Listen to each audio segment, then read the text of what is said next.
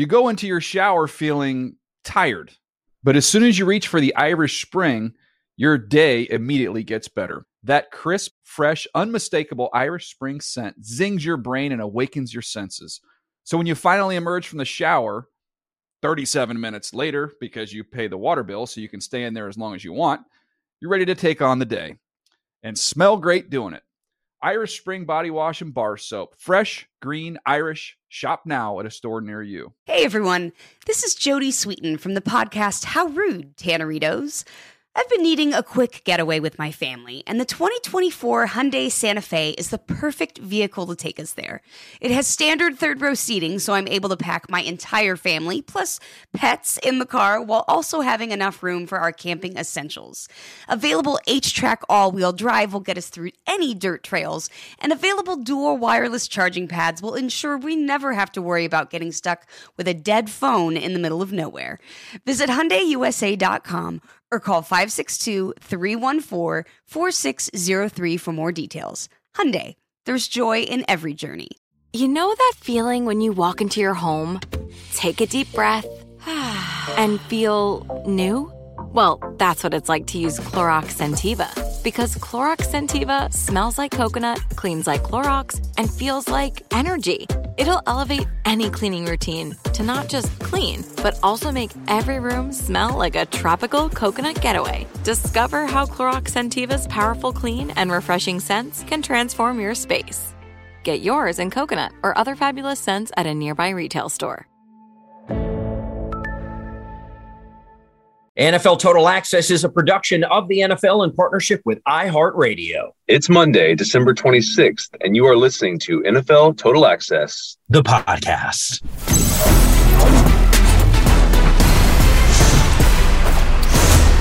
Those are the voices of today's special guests, all somewhat modulated by the fact that this is a Zoom call. So forgive us, listener, for theoretically audio that is subpar compared to normal. Voice number one was number one, the number one overall pick of the Houston Texans franchise. He is a Super Bowl champ. And yes, his brother plays in the AFC West. But in spite of his best efforts, nothing he could have done in the way of sabotage or subterfuge could have come even close to what actually went down in Denver. We'll discuss that in a moment. Welcome back, David Carr. Thank you very much. Very reserved. Thank you, listener. I don't know what we're in for on the David Carr tip, but we'll see here in a moment. Voice number two is, like me, a disappointed NFC East fan today. But unlike me, he's disappointed because his Giants, unlike my Commanders, had every reason to believe they were actually good enough to get a win in their game. He's the co-host of both NFL Total Access and the NFL Explained podcast. He's the sweet potato kid. He's Mike Yam. Welcome back, Michael. Pumped to be here. I hope Santa was good to everyone. I like this. There is no Santa. I am your host, NFL Network senior writer, Andrew Levy. And on today's episode, 3 questions. What did we learn on Saturday? What did we learn on Sunday? And how does what we learned inform what will happen in the final 2 weeks of this anything but regular NFL season? Boys, are you ready? Oh, yeah. Let's do it. Hell yeah. First game on the brain in Dallas. Final score, Cowboys 40, Eagles 34. Minshew back, 4-man rush. Here they come. He heaves it. Back into the end zone. The ball's on the ground, incomplete. The Cowboys are going to take it over with 14 seconds left. Okay, guys, Gardner Minshew, the man with the stash, was serviceable, I think we can say. Dak Prescott was good in a timely fashion, good when he needed to be. A pretty even game stats-wise. Both teams had 25 first downs, very similar yardage, total yardage numbers. Cowboys had the edge in time of possession. That may be significant in the end. The one glaring difference, the Cowboys allowed 6 sacks of Dak Prescott. The Eagles allowed exactly 0 sacks of Gardner Minshew. Question, David, why are we talking today as if the Cowboys lost this game when, in fact, they toppled the NFC top seed who lost for only the second time this season? Can you help me? Are we just stuck in a critical gear when, in fact, we should be praising this team for getting a rather defining win? We may look back and say it was from behind, no less. Yeah, it's got an asterisk on it, though. It was without the MVP of the league. Jalen Hurts is the MVP of the league. I know the two guys that you're talking to today on this podcast believe that. So I think that is what they're going to deal with until they show us something different in the playoffs. I still think when you look at the Cowboys, you continue to see the same things. Sometimes they win the game, sometimes they lose the game, but the deficiencies are still there. And when you talk about what they are talking about is not just reaching the playoffs, because they've done that. They've been there. They've had a home game in the first round, and they got bounced by a more physical football team who, San Francisco 49ers, look like the same team they have been the last couple of years. So stylistically, I don't see a path to the Super Bowl for the Dallas Cowboys playing the way that they have decided that they're going to play football. We've talked about it like all year. It's the little things, it's details, it's turnovers, it's on the defensive side of the ball. Let's just stick with that.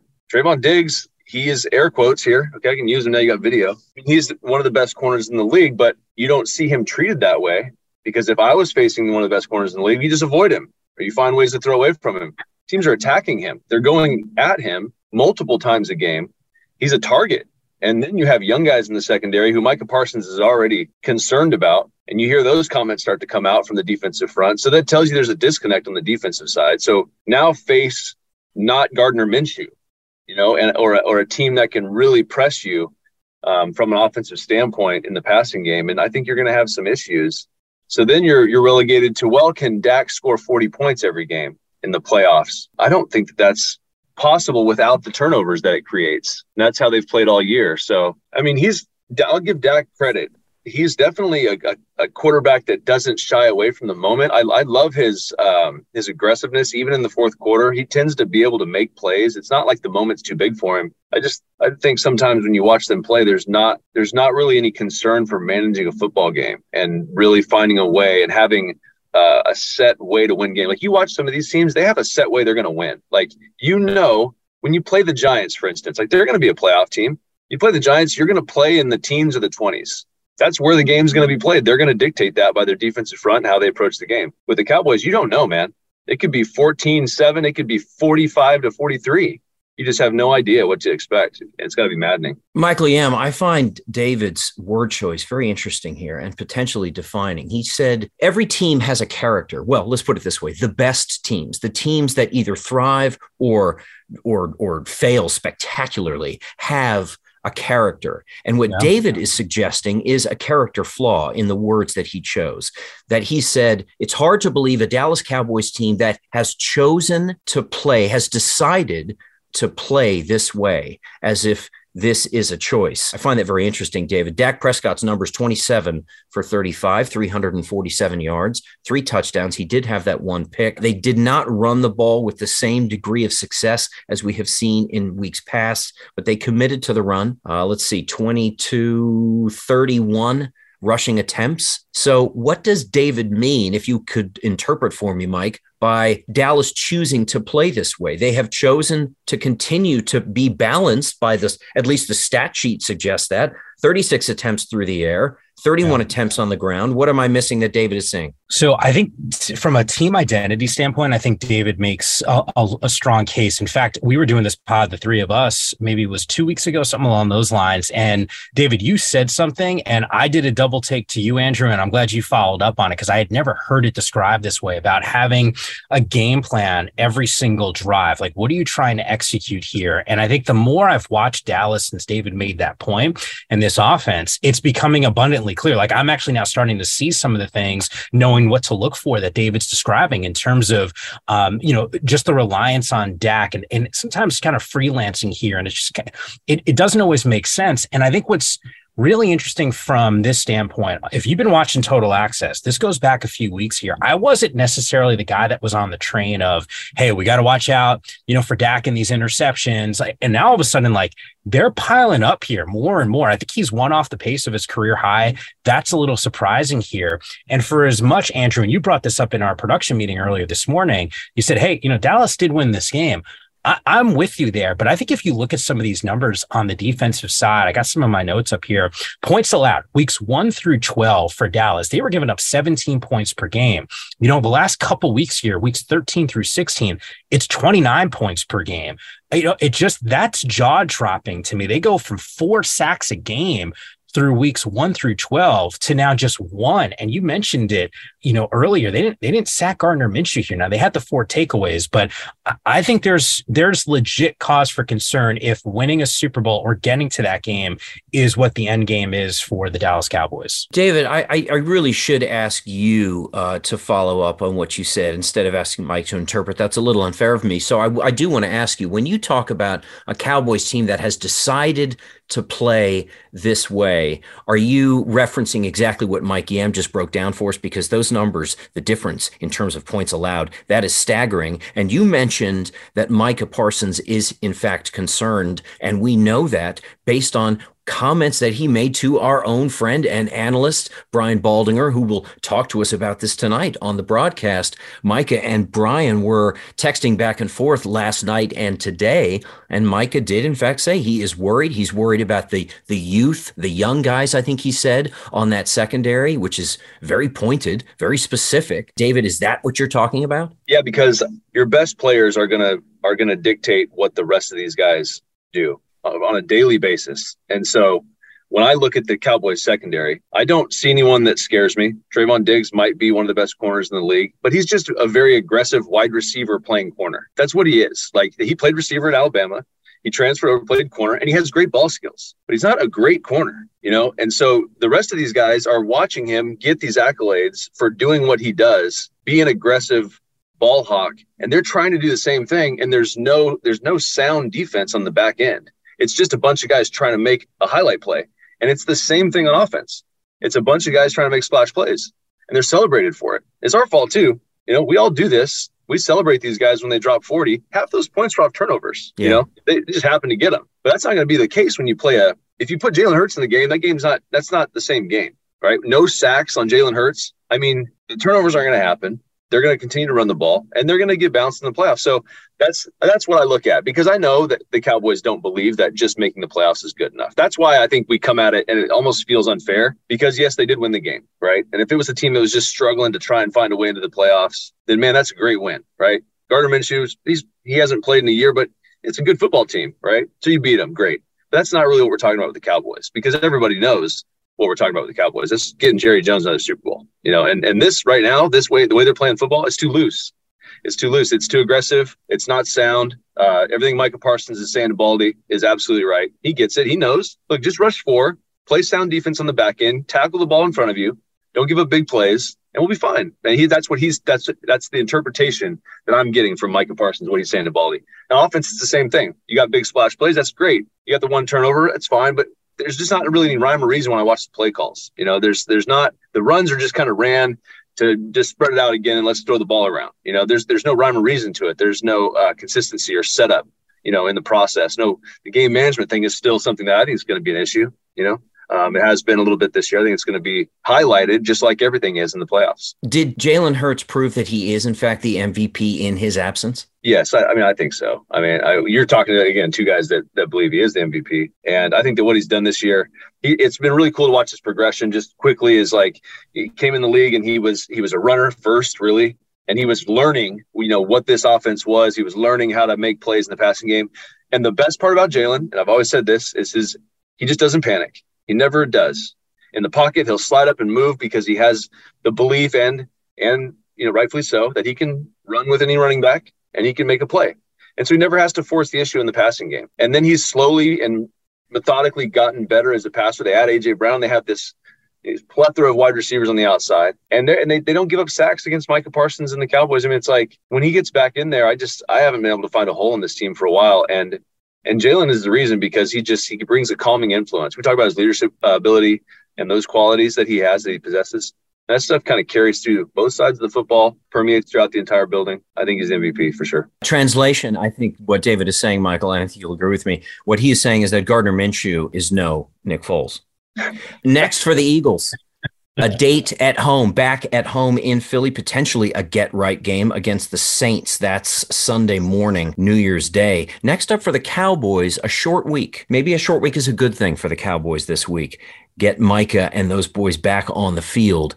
They play Thursday night against a reeling Tennessee Titans team. We may not learn very much on Thursday because the Titans could lose 100-0 to this Cowboys team, and it will not matter at all. The only game that matters for the Titans is the Week 18, the final contest of the regular season against the Jags. The winner of that game wins the AFC South and gets themselves a home playoff date in the wild card round.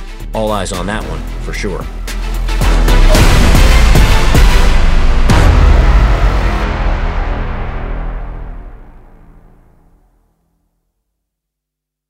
You go into your shower feeling tired, but as soon as you reach for the Irish Spring, your day immediately gets better. That crisp, fresh, unmistakable Irish Spring scent zings your brain and awakens your senses. So when you finally emerge from the shower, 37 minutes later, because you pay the water bill so you can stay in there as long as you want, you're ready to take on the day and smell great doing it. Irish Spring Body Wash and Bar Soap. Fresh, green, Irish. Shop now at a store near you. Snag a Job is where America goes to hire, with the deepest talent pool in hourly hiring. With access to over 6 million active hourly workers, Snag a Job is the all-in-one solution for hiring high-quality employees who can cover all your needs. On demand, temp to hire, part-time or full-time. You name the position. Warehouse worker, retail associate, grocery store clerk, fitness trainer, baker, stylist, bellhop, podcast producer. Yeah, Snag a Job's got a worker for that. With our easy-to-use platform, you're able to seamlessly post and fill available positions quickly with a dedicated customer support team to provide all the help you need along the way.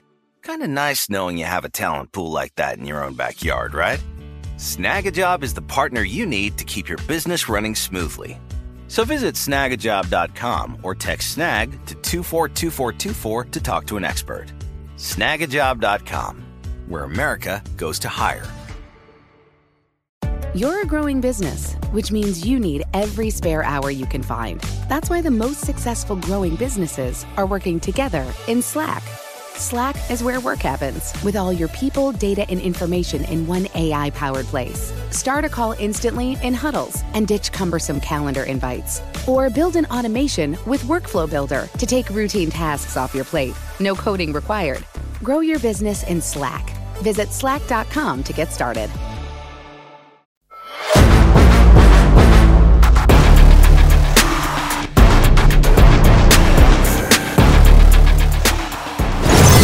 You are listening to NFL Total Access, the podcast. I'm your host, NFL Network senior writer Andrew Levy. Next game, Bucks 19, Cards 16. The kick airborne by Suckup. Is it good? It's good. It's good! And the Bucks beat the Arizona Cardinals in overtime. This was a game that featured the team that could well face the Cowboys, nay, host the Cowboys in the wild card round of the playoffs. Mike Yam, I start with you. Am I allowed to doubt a Tom Brady-led team that continues to give the ball away, but somehow, almost inexplicably, continues to keep the rest of the NFC South at bay, at Tampa Bay? Am I allowed to doubt them because I want to? Hell yeah, you're allowed to doubt them. Last night, Christmas night, David and I are watching this game together, getting ready to do the show. And I had said to him off air, sort of half joking, and then I made it a serious question. My half joke question to him was, do I trust Sam Darnold more than I trust Tom Brady? Which obviously the answer is no,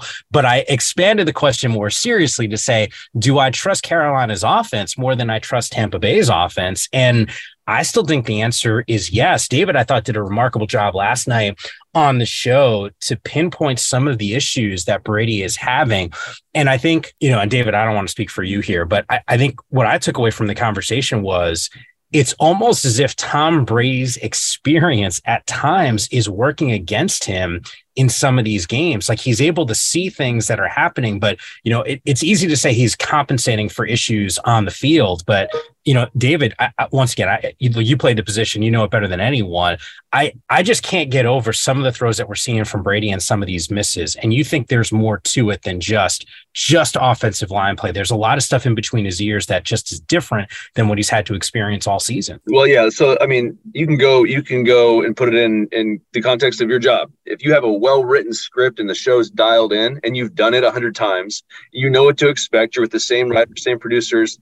boom, you got it, right? And then throw you into a show that's not well written, that there's some bumps, some hurdles, some graphics aren't right, whatever it is, that's going to affect how you perform, right? So it's the same thing in any other job. It's the same thing for Tom Brady. Tom Brady's been in a situation in New England, even in Tampa Bay in recent years, where things have been the way he wanted them and they had success.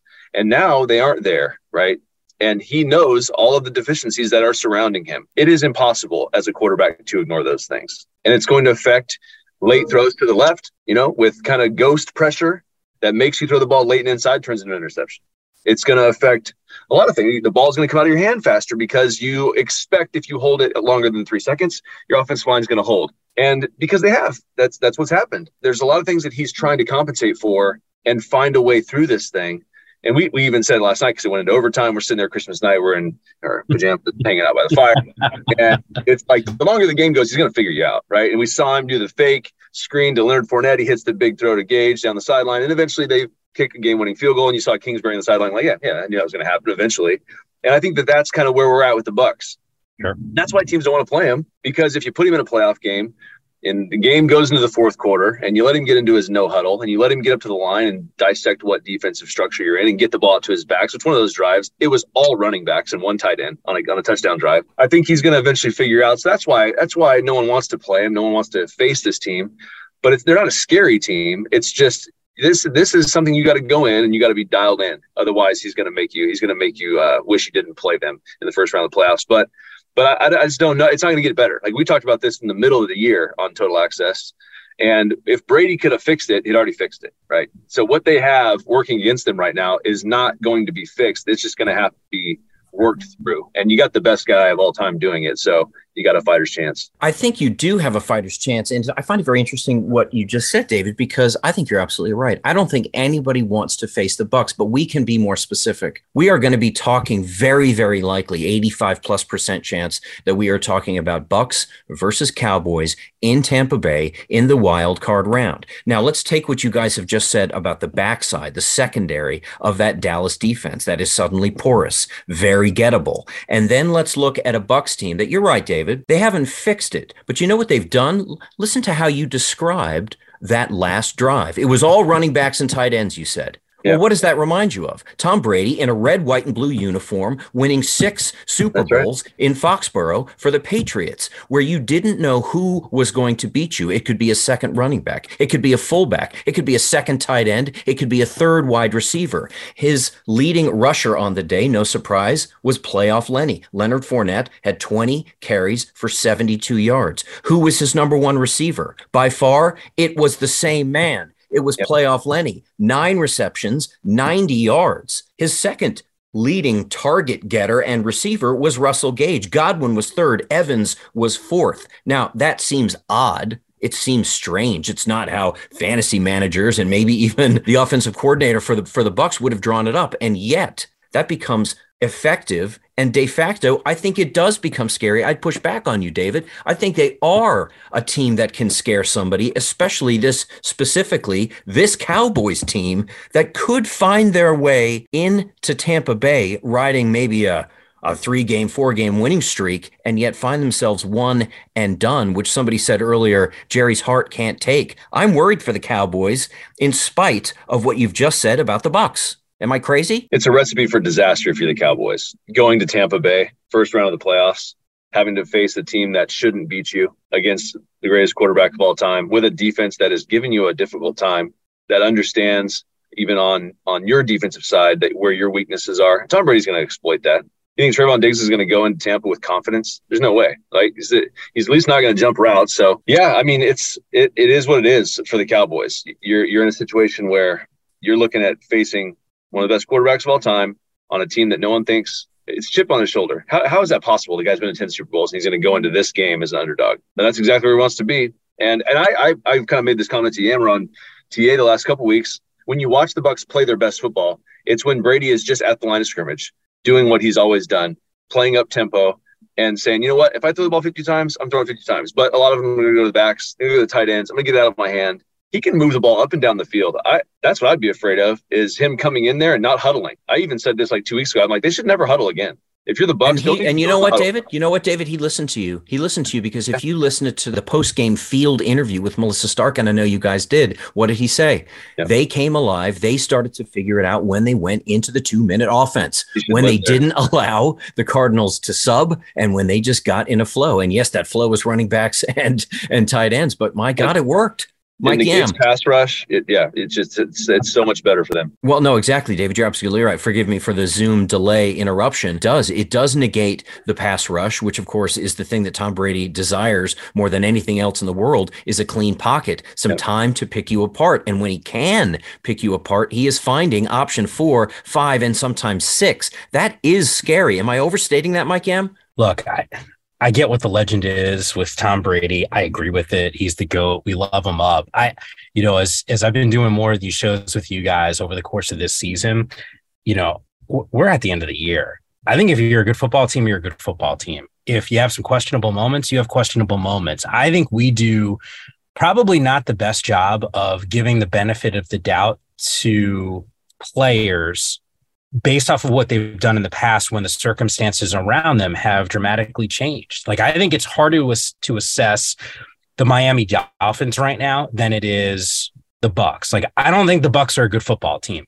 I now don't know about the Miami Dolphins based off of what I've seen from Tua over the last few weeks. So I guess to answer your question, Andrew, I think you could be worried, but I think Dallas, for all the faults, I think Dallas is a much better football team than Tampa Bay is. And, I get the old adage of styles make fights, and there is something to that. But I think at the end of the day, I have more trust and faith in Dak and even with the defense that's sometimes questionable than I have with the Bucs right now. I think that's probably true, but I think we would also probably agree on the fact that the Dolphins are a better football team than the Packers. And even at home, we saw what disruption of flow, one half versus a second half, a first half definition versus a second half lack of definition can do to even a good football team. I agree with you, Mike. I think the Dolphins are a good football team, and yet they don't feel dangerous to me right now. I don't think the Bucs are a particularly good football team, and you know what they feel to me? They feel dangerous. Next game, Vikings 27, Giants 24.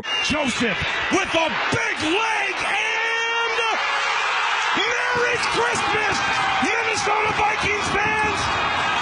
The Vikings have beaten the Giants 27-24. It's Joseph from 61. Wow! Mike Yam, as the resident Giants fan and the resident believer in the Vikings, I'm going to let you write the question here. What is the right question to ask about this team and about this game sitting here on Monday after we saw what we saw? To me, there's a lot of takeaways. Number one, Brian Daboll's got to be coach of the year. I think if anyone looks at the roster for the Giants, especially at the skill position spot, and you go, this team is not only in games, but they're probably going to be a postseason team. They just got to win one of the final two. It's the Colts this weekend, Philly on the road, Eagles if they clinch things this weekend with a win against New Orleans. Maybe we don't even see Jalen Hurts in that last game. So I think by all accounts, the Giants are still probably a playoff team. It is really ridiculous that this team figures out ways to either win or keep it close. Had it not been for some drops, a special teams gaffe, I still think we're maybe talking about a Giants win against Minnesota. I'll take it a step further from a Vikings perspective. I heard Kyle Brandt on Good Morning Football say this, and I paused and I said, he ain't wrong. He had made a case for Kirk Cousins being the MVP, which I think for some might be like, no, what are you talking about here? And I think this goes back to the statement I was making before. We have these preconceived notions heading into the season on who we think players are and what we think teams are. And yet as the season goes on, if they don't meet that expectation level, we're willing to story around it and come up with different things around certain players. And Kirk Cousins, I get it. He's not going to be confused with the resume that Tom Brady or Aaron Rodgers has. I understand that. But if you look at this season in particular, Brandt made a case for him being the MVP. He said, look, this is a team that has been winning close games. There's something to be said for winning close games. It's kudos when Tom Brady goes and does it. Oh, it's Tom Brady. Look at how great this guy is. When Kirk Cousins does it, what do we say? Oh man, those Vikings, how good is that team? He's getting hit more than anyone else. His defense is ridiculously poor. And yet here it is, a team that is not only squarely in the postseason, but it's got one of the better records in the NFL. I hat tip here And by the way, I say all this to say that I still am not convinced Minnesota, when they're playing really good teams, the defense is good enough to put them over the top. But that's like the biggest piece of pie that I would have, the slice, or maybe it is a whole pie that I would have on this particular matchup. If we were to look at the playoff picture right now, David Carr, Minnesota would play my Washington Commanders. And I don't know that I would say reflexively that the Vikings are clear favorites in that game, only because what I know of my Commanders is this: they lack the firepower on offense to probably get the job done. But they are so physical a team that they can disrupt what appears to be a softer team, small s in quotes. I'm not labeling them as anything other than they are not defined by physicality, this Vikings team, whereas Washington is. And I think that potentially can cause some great disruption to a Vikings team in the wild card round of the playoffs. Let's look at Kirk Cousins' numbers and let's think about what Kyle Brandt said. It's an interesting comment. I wonder if it's clickbait or I wonder if it's real. Kirk Cousins' numbers: 34 for 48, 299 yards, 3 touchdowns. Yeah, I don't know. David, what do you think? What's your first blush at that comment that Kirk Cousins should be considered on the short list of MVP hopefuls? I think we're all old enough to remember Kyle Brandt preseason picking Kirk Cousins to be the MVP on Good Morning Football. So he's simply doubling down on an earlier take, thinking that he has enough ammunition now to get the job done. I think so. I understand. And he's probably very excited to be able to make the case with the comeback that they've had, with the close games that they've won. I understand it. You can absolutely make the case for that. But I remember that moment specifically happening. And I'm not saying that Kirk Cousins hasn't played good football, because I think there's absolute merit to winning close games. If you just take the 1-score games and flipped them, this team would have like 3 wins, right? If you just take that, like you just flip the outcome of the 1-score games they've had. So he's done a great job. I think there's a great synergy between him and the play caller and the coach. I think he does a tremendous job to be able to come back from some of the deficits against the Colts, to be able to do that, to go in to the locker room and say whatever he said and come back out and find a way. I don't care who you're playing. I don't care if you're playing against air, right? To be able to come back and make that happen just from a logistics standpoint and schematically and situationally, that's good coaching. That's good football. I also share the concern, though, that Yammer shares. I don't think that the Minnesota Vikings are capable enough to go play some of these really physical, just like you said, Drew, the Commanders. Like, that is terrifying. They are a physically imposing team. Minnesota is not, right? That is the furthest thing from what they are. And if you watch the Minnesota Vikings, I really think that there's a way that you can approach a team like this, and it is physical. It's playing the edge aggressively. It's getting in Kirk's face when he tries to boot or play action. It's really finding out where Justin Jefferson is, make them check the ball down. Like, you can take this team and you can humble them pretty quickly. I mean, the Colts almost did it, Yeah, the Colts almost did it. And we certainly saw the Cowboys do it to great effect in that 40-3 win. Yeah. But let's give Kyle's take, even if it's simply, self-aggrandizing, trying to make good on something he said in the preseason. But let's take it one step further and say this: your what ifs, if you were to flip the 1-score wins for the Vikings, they only have 3 wins. Well, that's a huge if. That's a very large I and a very large F. Well, let's do another if. What if Kirk Cousins was out of that lineup? What if it was somebody else other than Kirk Cousins? Does his value suddenly start to announce itself when you create that scenario? Well, no, sure. There's probably maybe 20 guys in the league that could do what he's doing, right? And they're all starting. They're all in positions where – so I'm not saying that Kirk's playing poorly. He's playing top 10 football. But you're saying there are 19, 20 other guys who could do the job that he's doing right now for that Vikings team. Yeah, I think so. And that's not a knock Kirk. It's just, I think that's just the way that offensive system is built. Look what Brock Purdy's doing in San Francisco. Sure. It's the same thing. Brock's not there's 50 other guys that you would pick off of the practice field and grab and say, well, we'll take them over Brock. It's the same thing with Kirk Cousins. Now, they do share a trait, though. I mean, Kirk's ability to see the offensive structure and how it's going to play itself out, eliminate some reads, get the ball to the open guy, be accurate, make good decisions. Like, they share all those traits, but there's not really anything above that he does that makes me say, well, yeah, he's definitely Jalen Hurts, or Pat Mahomes. Like, that's just not the case in Minnesota. Okay, fair enough. If we were to widen the net to include the likes of Kirk Cousins in the MVP conversation, well, then there is certainly plenty of room in that net for Joe Burrow. Next game, Bengals-Patriots. Bengals 22, Patriots 18. Burrow wants to throws to Higgins, catches it at the one, fights for the goal line, touchdown, Bengals. Joe Burrow, 40 for 52. 375 yards, 3 touchdowns. He did have the 2 picks. But David Carr, I'm going to go to the QB1 here. Joe Burrow strikes me as the most accurate passer of the football in the NFL right now. He also strikes me as the guy who is capable potentially more than anybody else other than Patrick Mahomes and Jalen Hurts of saying to 52 guys and a coaching staff, get on my back. I got you. We're going a long way in this race. Do you buy that? Oh, yeah. I buy it 100%. When you watch him play, and since he came on the scene, as soon as they got away from trying to turn his back to the defense and just let him spread the ball out and just get it to the appropriate guy on time with crazy accuracy, he has not looked like a young player since day one. I mean, the only thing holding him back was their offensive system. And thankfully, to save Zach Taylor's job, he said, you know what, I'm not going to do what I've done. I'm going to go a little bit against what my coaching tree looks like, and I'm just going to let this kid do what Russ Wilson should be doing, cooking. I'm just going to let him do it. And he's been brilliant. And what I saw against the Patriots was something that Bill Belichick cannot coach against. It was just incredible accuracy, finding where the one-on-ones are. And he had T. Higgins had a nice day because he was singled up a lot of the time. He had that option to throw that football, and he had to make great throws, and he did, and consistently made accurate, timely reads. He's tough, man. If you can't get to him, and even if you get to him, that's what was crazy even last year. Even if you were getting to him, he just kept going. I'm like, oh, the offense line's not good enough.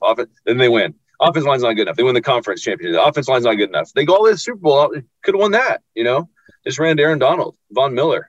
But he's good, man. He's a good one. And their defense is playing like they were last year, opportunistic. Take the ball away, doing a good job on the back end of really eliminating big plays. They're going to be there, man. They are hot. They're trending in the right direction, just like you want to see for good teams. Just like Yammer said, the good teams. We've watched them all year. This team is going like this. They're going on the way up, 45-degree angle. It's 3 guys I would not want to face right now as a defense in the NFL. I wouldn't want to face Joe Burrow. I wouldn't want to face Trevor Lawrence. And I wouldn't want to face Brock Purdy, all for different reasons. But all 3 of those guys have a certain je ne sais quoi right now that looks frightening when you have to face the fact that they're kind of playing with house money. They know how good they are, certainly in the case of Joe and in the case of Trevor. And in the case of Brock, he's just enjoying himself. He's out there and enjoying himself. And I've always said a loose player is a dangerous player. And, man, they are dangerous. Next game, Bills 35. Bears 13. Josh going to keep it himself. Rolls to his right. Fires a pass. Caught by Dawson Knox into the end zone. Touchdown, Buffalo. Tack on another touchdown. One question, Mike Yam.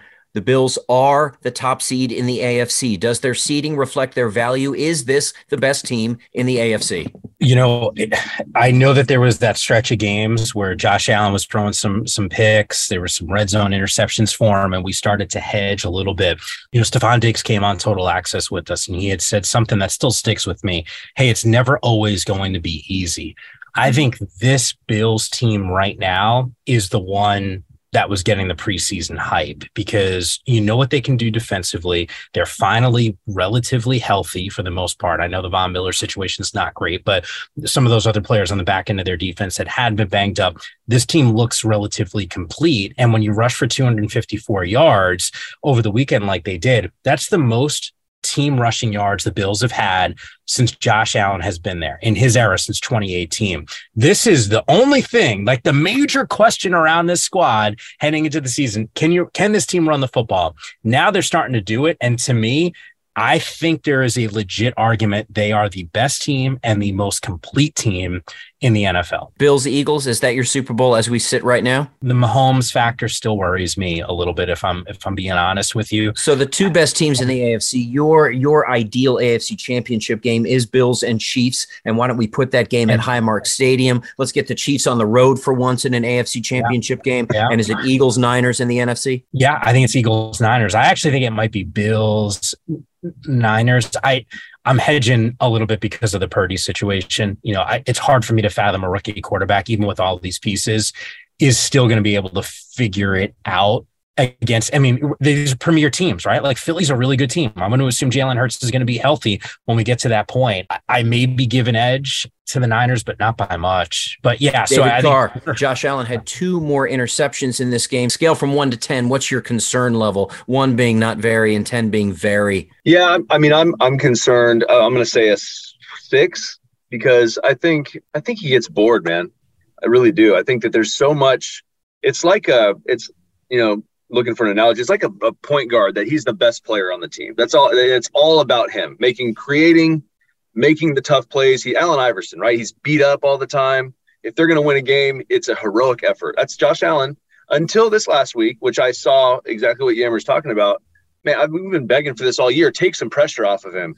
Run the football. Create one-on-ones. The matchup doesn't always have to be let's create numbers so Josh can run it. Like that's a lot. That's a lot to ask of a guy, even with a good defense. So I think they're the best team in the AFC right now. I agree with that.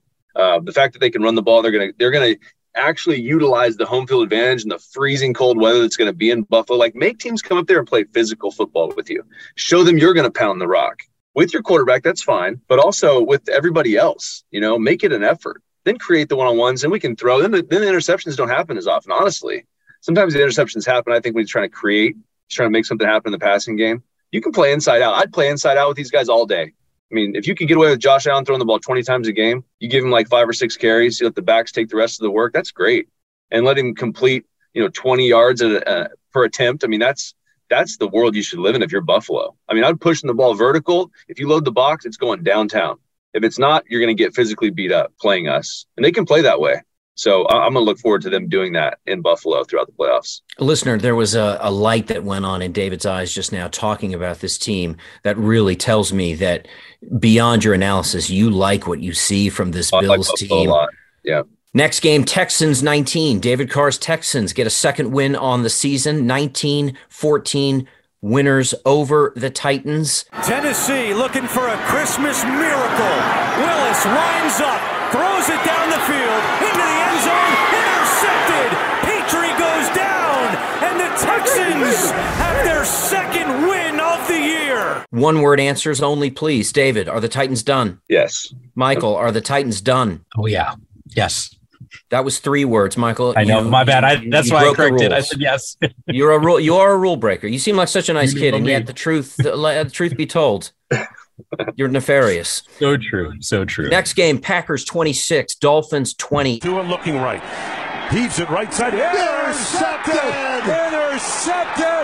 by Rasul Douglas, and there is your dagger. To be fair, it was a tale of 2 Tuas. First half Tua versus second half Tua. Tua is now once again in concussion protocol. We will keep our eyes on that, and we will give you the latest as it emerges. All of our thoughts certainly with Tua. This is a young man that we want to see back on his feet and back in the huddle and back on the field as soon as possible. Take the time you need, young man. Get well in a hurry. One-word answer. Are you scared of the Packers right now in the NFC if you are in a wild card spot looking down because they are looking up? Mike Yam, are you scared of the Packers today? Yeah, I'm definitely scared of that team. David Carr, is this a team you want to avoid? Oh, yes, absolutely. All that was really missing with them was just the consistency on the outside and the comfort level with the wide receivers and Aaron. That was it. Everything else is there. They have 2 good backs. Offensive line can run the rock. LaFleur knows what he's doing in the passing game, play calling wise. Defensively, they'll figure it out, and they got some good players. Really, they should be a top 10 defense. If they're not, I haven't checked the numbers, but they should be. So, yeah, I do not want to play them. Absolutely not. The 2 teams that cannot avoid them in weeks 17 and 18, the Vikings next week, that will be in Green Bay. The Lions the week after, that will also be in Green Bay. I think a few weeks ago, guys, we looked at those games and thought divisional games against a hot Vikings team and an even hotter Lions team, those are probably L's, and we put those on the board in ink. I'm going to put those on the board in pencil now because I may want to erase those. I am not certain that the Vikings get a win next week. I am not certain that the Lions get a win the week following. I could see the Packers in true Aaron Rodgers form, winning those 2 games, finishing 9-8. They would still need a little help to get into the playoffs, but I can see, Mike, your Giants and my Commanders are just the kind of teams to give them the help they need. Let's not even think about it. Let's move on. Next game, Saints 17, Browns 10. Taysom will keep it middle of the field. Breaks the tackle 5. Taysom still on his feet. And Taysom takes it in for the touchdown. What is there to say about that game? Here's what there is to say about that game. Saints 17, Browns 10. Next game, Chiefs 24, Seahawks 10. Mahomes reads it, moves to his right, keeps the ball in his right hand, trying to stay alive, dives for the far front pylon. Did he get it? Touchdown! Kansas City! David Carr, one question. Did the Seahawks quit? It looked like it to me. Yeah, it's interesting with the Seahawks, what they're kind of dealing with. I don't understand, like, the inconsistencies, because it's a pretty simple offensive system. Geno struggled a little bit the last month. I think he's starting to see a couple different looks on the defensive side. Teams have been creative, and they've been able to kind of rattle him a little bit. Not rattle him, but just kind of take him off his game. He was playing at a high level early. We were talking about MVP. It did look funny, though, man. I'm not going to lie. That's a pretty accurate assessment. And you worry about that this time of the year, honestly. And with you got young kids, you're trying to – really what Pete Carroll's doing, he's trying to turn this whole thing around, and he's got some young players out there, so you got to guard against that, because it's not past guys to book tickets to warm locations at this time of year. So I'll just say that.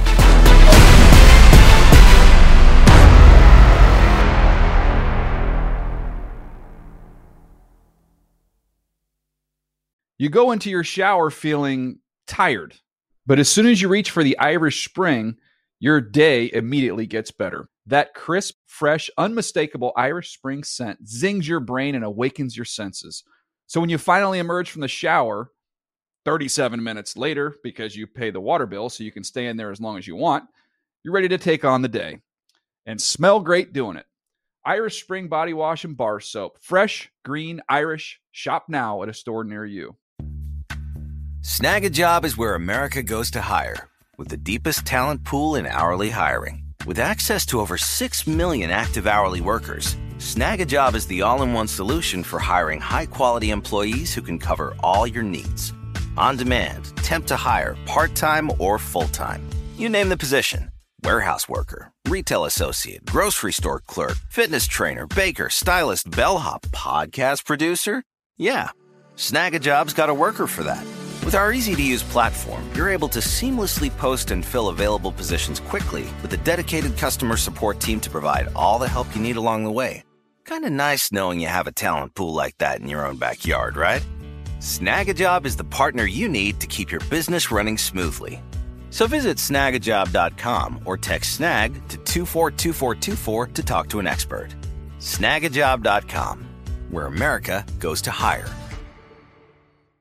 You're a growing business, which means you need every spare hour you can find. That's why the most successful growing businesses are working together in Slack. Slack is where work happens, with all your people, data, and information in one AI-powered place. Start a call instantly in huddles and ditch cumbersome calendar invites. Or build an automation with Workflow Builder to take routine tasks off your plate. No coding required. Grow your business in Slack. Visit slack.com to get started.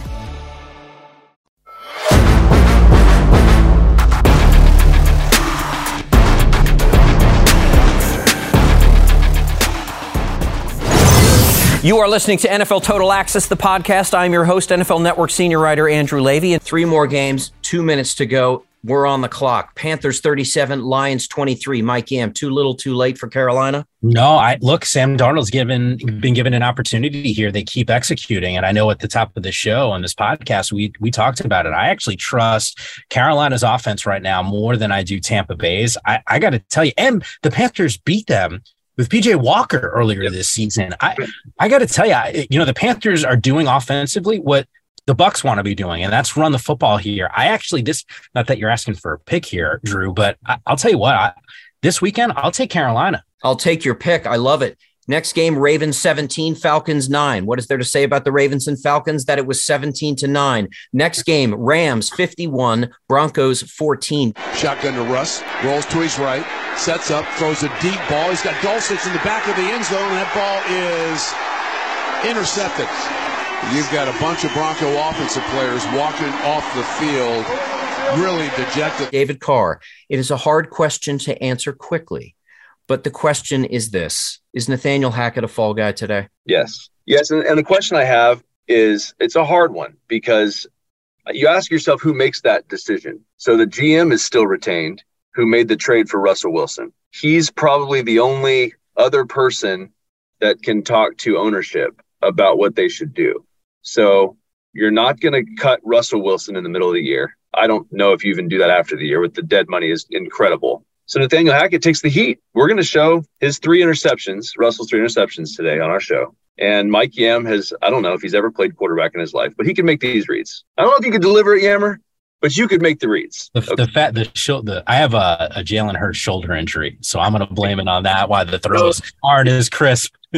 That's going to be my point. Is you watch Rippon go in last week, 80% of his passes completed. I don't think it's Nathaniel's offense. You could say situationally he didn't figure out it fast enough. He had some of those issues early on. I understand all that. But man, we were kind of joking about it. You saw Nathaniel Hackett with the beard or the mustache and the goatee, and he looked angry. And I even said on the show last night, I was like, I kind of feel bad for him because he was a happy guy. He loved football. Now he's been dealt Russell Wilson, and Russell Wilson can't read anything. Like, what are we doing? Like, and then I hear people making a comment about he's a Hall of Famer. I'm like, well, I mean, I guess he won a Super Bowl. I mean, if that makes you a Hall of Famer, then there's a lot of guys. We'll have the Hall of Fame discussion another time, and we'll get Michael Robinson to sound off on that because his thoughts on that are very my bad. But I planted that seed. That's my bad.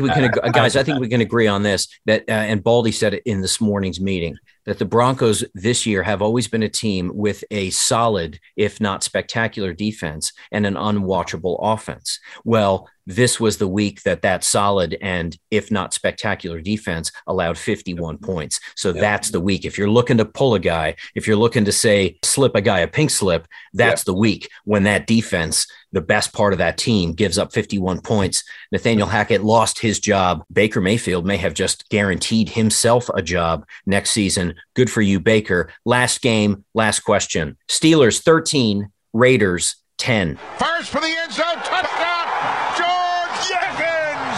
And the Steelers forge ahead with just 46 seconds left. Pickett to Pickens. Oh, yes! David, as a lover of this QB and this team, this Raiders team, you were decidedly disappointed, of course. Oh, yeah. But as a lover of history, as an historian of the game, and as a generally good dude, is there a part of you that is happy for the Steelers franchise after getting that win in honor of the late, great Franco Harris? Yeah, of course. Especially when you see, like, Mike Tomlin did a good job, I thought. Gets everybody Franco Harris jerseys. They rock them, run into the stadium. You're like, this is great, man. This is really cool. It was unfortunate that he wasn't able to be there because you could tell that would have been an amazing atmosphere. It still was. Pittsburgh's an amazing place to play football. I've played there. I've played in that stadium. It's one of my favorites, right there in the rivers, and it's freezing and the wind's blowing, and it's like this is like where football should be played at all times. If you didn't have to play there, you didn't have to go through the elements and play against that team.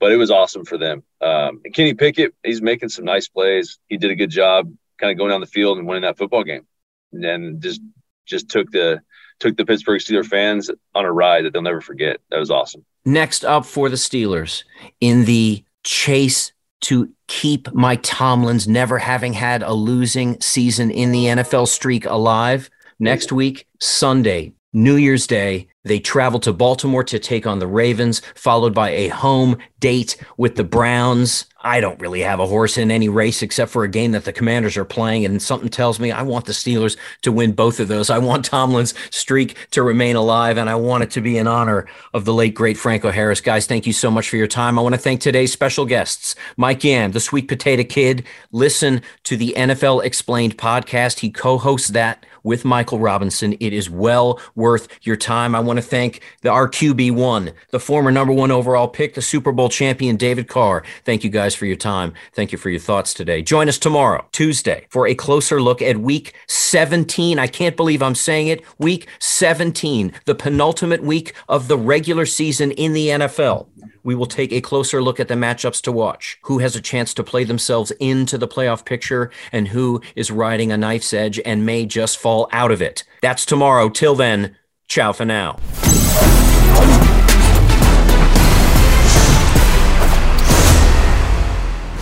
NFL Total Access is a production of the NFL in partnership with iHeartRadio. For more podcasts from iHeartRadio, visit the iHeartRadio app, Apple Podcasts, or wherever you get your podcasts. You go into your shower feeling tired, but as soon as you reach for the Irish Spring, your day immediately gets better. That crisp, fresh, unmistakable Irish Spring scent zings your brain and awakens your senses. So when you finally emerge from the shower 37 minutes later, because you pay the water bill so you can stay in there as long as you want, you're ready to take on the day and smell great doing it. Irish Spring Body Wash and Bar Soap. Fresh, green, Irish. Shop now at a store near you. Getting ready to take on spring? Make your first move with the reliable performance and power of Steel battery tools. From hedge trimmers and mowers to string trimmers and more, right now you can save $50 on select battery tool sets. Real Steel. Offer valid on select AK system sets through June 16, 2024. See participating retailer for details. If a new house is on your wish list in the next 5 years, grow your savings faster and experience your dreams with an Ohio Homebuyer Plus account from Kemba Financial Credit Union. A savings account specifically designed to save for a new home, where you can earn 7% APY, a $500 matching bonus, and a $1,500 mortgage closing cost credit. Learn more at Kemba.org. Offer expires March 31st, 2025. APY equals annual percentage yield. Restrictions apply. NMLS 292230. Equal housing lender. Federally insured by NCUA.